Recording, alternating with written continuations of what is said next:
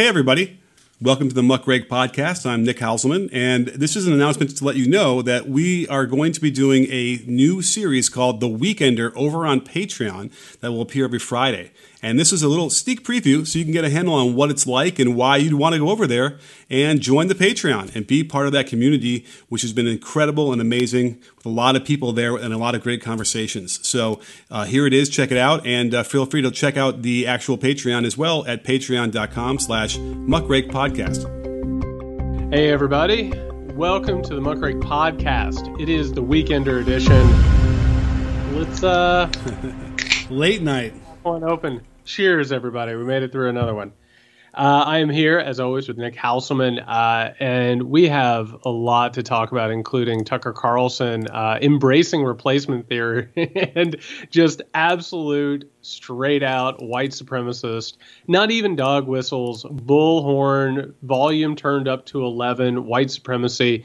But unfortunately, Nick, we got to start out in the gutter, man.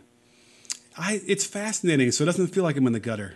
Only because I think we are both sensing what's going to happen eventually, and that's exciting. Right? Oh, man. So just to go ahead, because this is, of course, our Patreon exclusive podcast, you know, we can pull back the curtain a little bit. We can be honest about things here. And I'll just say first and foremost, Nick, of course, lives in California. We know this from California segments. I live in the true blue state of Georgia. And that means that we are in different time zones. And today we were trying to communicate to set up this recording. And for probably only the second time in our entire broadcast relationship, we crossed wires. We completely misunderstood time and space because what is time? But I will say, because we are taping this later than usual, this breaking story came out tonight with the Daily Beast around 9 p.m. From Jose Pagliari and my friend Roger Sollenberger. And I'm just going to read the headline real fast for everybody. Gates paid accused sex trafficker who then Venmo'd teen. That's about the sleaziest headline imaginable, wouldn't you say? Yeah, but it's accurate, right? But it's accurate. You know, it's like... It is. It's grotesque. It's absolutely awful. It is so disgusting. And I'm just going to read a couple lines here. So in two late-night Venmo transactions in May of 2018, Representative Matt Gaetz sent his friend, the accused sex trafficker Joel Greenberg, $900. By the way, high rollers here, man. Just really disgusting creeps. Well, by the way, it's not $900 to one person. No. The next morning, over the course of 8 minutes, Greenberg used the same app to send three young women varying sums of money. In total, the transactions amounted to $900. And before we even take a step forward, we're now talking about laundering money through cash apps. This is how dumb people are, right? Like, this would not be the way you would do it if you didn't want anyone to find out. Oh, it's so repulsive. The memo field for the first of Gates's transactions to Greenberg was titled Test. In the second, and by the way, all of this is coming about because he left his transactions public.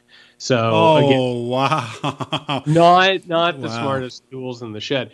In the second, the Florida GOP congressman wrote, quote unquote, hit up blank, but instead of a blank, Gaetz wrote a nickname for one of the recipients. The Daily Beast is not sharing that nickname because the teenager had only turned 18 less than 6 months before. When Greenberg then made his Venmo payments to these three young women, he described the money as being for... Are you ready, Nick? I'm ready. Are you ready? By the way, for people listening, Nick has not. I have not. I can't wait. Are you ready? Yeah. Greenberg then made his Venmo payments to these three young women. He described the money being for tuition, school, and and school.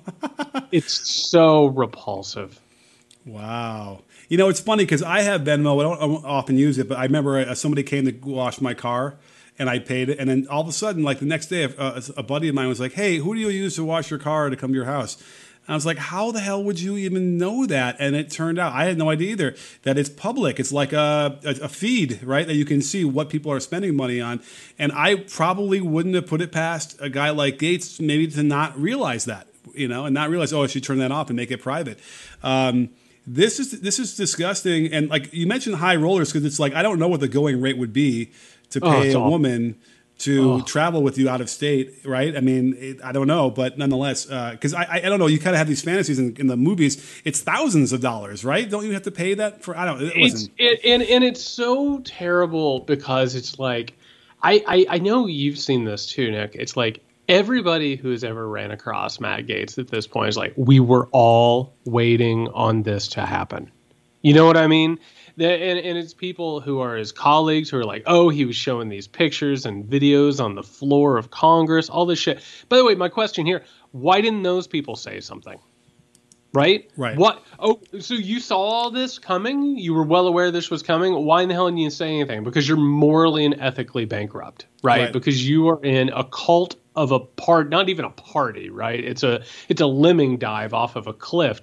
And then meanwhile, everybody who's looking at this entire case is just like, I have never seen anything so egregious and so obvious and so transparent as what we are watching now. So it looks like we still have to say alleged crimes from Matt Gaetz, but it feels like alleged is getting on the bus and getting out of town. Well, here's the thing. A lot of the laws deal in the fact that he has to knowingly participate in these things. Like he has to knowingly either know she was under 18 or should have known she's under 18. Now, let me ask you this.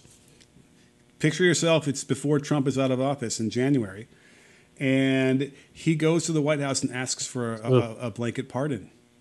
Does that sound like a guy who didn't know that she was under 18 when he slept with her? I have to say, by the way, putting my mindset... Well, first of all, I'll just say this. Putting my mindset in the most recent past feels gross, too. You know what I mean? Even thinking about, like, just hearing you say, go back to 2020, it's just like, no, don't make me do it. I don't want to do it. But then on top of it, to look at the gaggle of assholes around Trump and how many of them were coming in looking for these pardons, they really thought the tide was always going to be high. You know what I mean? They all, like if you look at Gaetz, it's like, the egregious nature of these crimes, it speaks of somebody who is just so full of themselves and super optimistic, I guess I would say, almost like just a career criminal, like a chronic criminal. And to hover around Trump and just hope somehow or another he could absolve their sins or hand them freedom or a pardon or something like that. Like the amount of crime and grift and corruption that took place around Donald Trump and his administration. If we ever knew the extent of it, I don't know that we would be able to sleep at night. Well, look at the cabinet. Like this is what I was trying to say for years now, is that, like, okay, you probably wouldn't catch Trump saying explicitly to Ben Carson, go ahead, go spend $50,000 on silverware. Right? Or go make a skiff or whatever, like, you need a private room and whatever all the other guys in the cabinet did. But clearly, there was the signal sent across the top, from the bottom, from the top all the way down, where everybody felt emboldened to do this. And there's no question. I mean, listen, Gaetz is Trump. Trump is Gaetz. Trump is the guy Gaetz aspires to be. He is one of the boys. And so you know that they're hanging around at the golf club in Mar-a-Lago, and they're probably talking the biggest shit of all time about girls and whatever. I'm sure Trump was like, God, I can't wait to be hanging out with you guys, and let's go get some more of those girls for me. But, I mean, this is now going to the Bahamas. We've seen travel, right, to I think it's the Bahamas, which then starts to fold in, like, random fever dreams of, like, Epstein and Ghislaine Maxwell. We talked about in the last pod. This is interesting, and I sent you over an article where they found other texts from an Israeli consulate, which the way it's been reported, it's fact. Like, these are confirmed texts. Yeah. I want to say, by the way, something happened this week on Twitter. It was one of my favorite things. Somebody was like, hey, Jared Sexton was talking about the possibility of CIA connections or off-the-clock CIA connections. And they asked like a CIA intelligence agency person, they're like, does that sound right? And he's like, oh, no, we would never do that. They were like, no, there's no way there's intelligence behind any of these extortion schemes or raising money. Or, oh, my God, can you even imagine if Jeffrey Epstein had weird intelligence connections that still haven't been able to be explained, or that Ghislaine Maxwell was in a family of spies, that she had weird intelligence connections? Can you even imagine if all of that were true? That would be nuts, wouldn't it? But think about this. If you are, a CIA guy who wants to go in and get one of your boys who got, abducted and you think he's still alive, you'd have to have a contact in Israel if you're going to get him out of Iran. You'd have to if you're coming from America, right? It's a crazy story, but it seems, at least with the texts are, that this was a real thing where, by the way, the implication is that Matt Gaetz' father was already willing to fund this process, and it did get somehow folded into this notion of, we'll let your kid be the front of this if you help us get a little bit more money, because they were running low, they needed more to get whatever. This guy might be alive, this guy Levinson. Right? We have no idea. And it might totally be a front for just trying to run some sort of a scam. But have you noticed, by the way, nobody else is talking about this. Right. It isn't on any of the networks. It's not in any of the papers. So people are like, well, he made up the extortion. It's like, he didn't make up the extortion plot. The extortion plot happened. It doesn't mean that he's innocent. It was an extortion plot that didn't work out, that it didn't come into fruition, but nobody's talking about these weird ties behind it, and there's a reason. Nobody wants to go on the record or talk about the deep subtext of this. But Chris Cuomo had one of the guys on the record, on TV, talking about it in a very reasonable manner. So let's just pretend you want to take at face value what he was saying. Levinson's alive in Iran. They have a proof of life video from a year ago, whatever. I mean, you can't necessarily, you could fake that. Who knows? And they need money to get him out. And Gates, the elder Gates, was, involved in maybe helping fund that. But let's pretend for a second that that's true. So now you have Matt Gaetz burdening that whole thing. Levinson's dead now.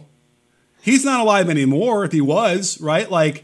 Imagine that. All to save his ass for sleeping with underage people. He might have ended up foiling what it could have been a rescue plot that he would have been the face of. And by the way, we're not even done with all of the Gates shit. I've been talking to people left and right who are like, hey, we're about 15% through on the question. They're like, listen, it's not just Gates. It's not just this asshole from Florida who, by the way, has already rolled over on him. If people think it's just the two of them doing this shit, are you kidding me? You think that this guy is trafficking and exploiting these people, but he's only doing it with Matt Gaetz? Oh, are you shitting me? Jared. Because not only is it addictive for these assholes, but they want to find a way to make money off of it. And do you think that somebody's going to be running a scam like this, who is, by the way, a member of government? He's a tax collector, and he's a high-profile guy. And by the way, he's using a United States representative, one of the most high-profile United States representatives, and you're telling me that the FBI and the intelligence community didn't know that? That they didn't know that one of the most high-profile, outspoken United States representatives who meets, are you ready for this? Who meets regularly with the President of the United States of America. You're telling me that they, and by the way, the Daily Beast just got on here and looked at his fucking PayPal and Venmo. Right. It's not like they were hiding this like they were top-notch Ocean's 11, heists. Oh.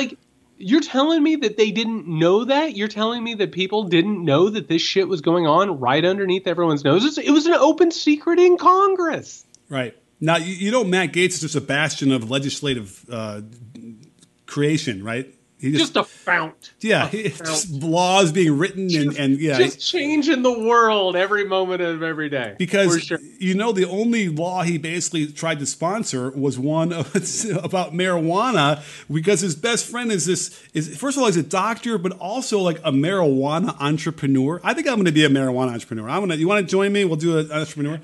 Actually, that makes me laugh. A few years ago, I something tickled my fancy about. Have you ever heard of people called futurists? You ever heard of? No, tell me. A futurist is a person who just says, "I have thoughts about the future." So it's like you just start saying, "In the future, we'll do X or Y." You're a futurist. Awesome. That tickled me. To become a marijuana entrepreneur, I think all you have to do is go outside and yell at the top of your lungs, "I'm a marijuana entrepreneur," and then you are it. So congratulations. And you have been listening to a free preview of our Patreon exclusive Weekender show. If you want to get in on all the fun and get that bonus episode every week, not to mention exclusive content, live hangouts, question and answer sessions. We're even going to do some of these live so you can come and watch how the sausage is made. All you have to do is go over to patreon.com/muckrakepodcast. On top of that, you get to hang out with the Muckrake community, which are a really good group of people. So you should do that. That is patreon.com/muckrakepodcast. We'll see everybody next week.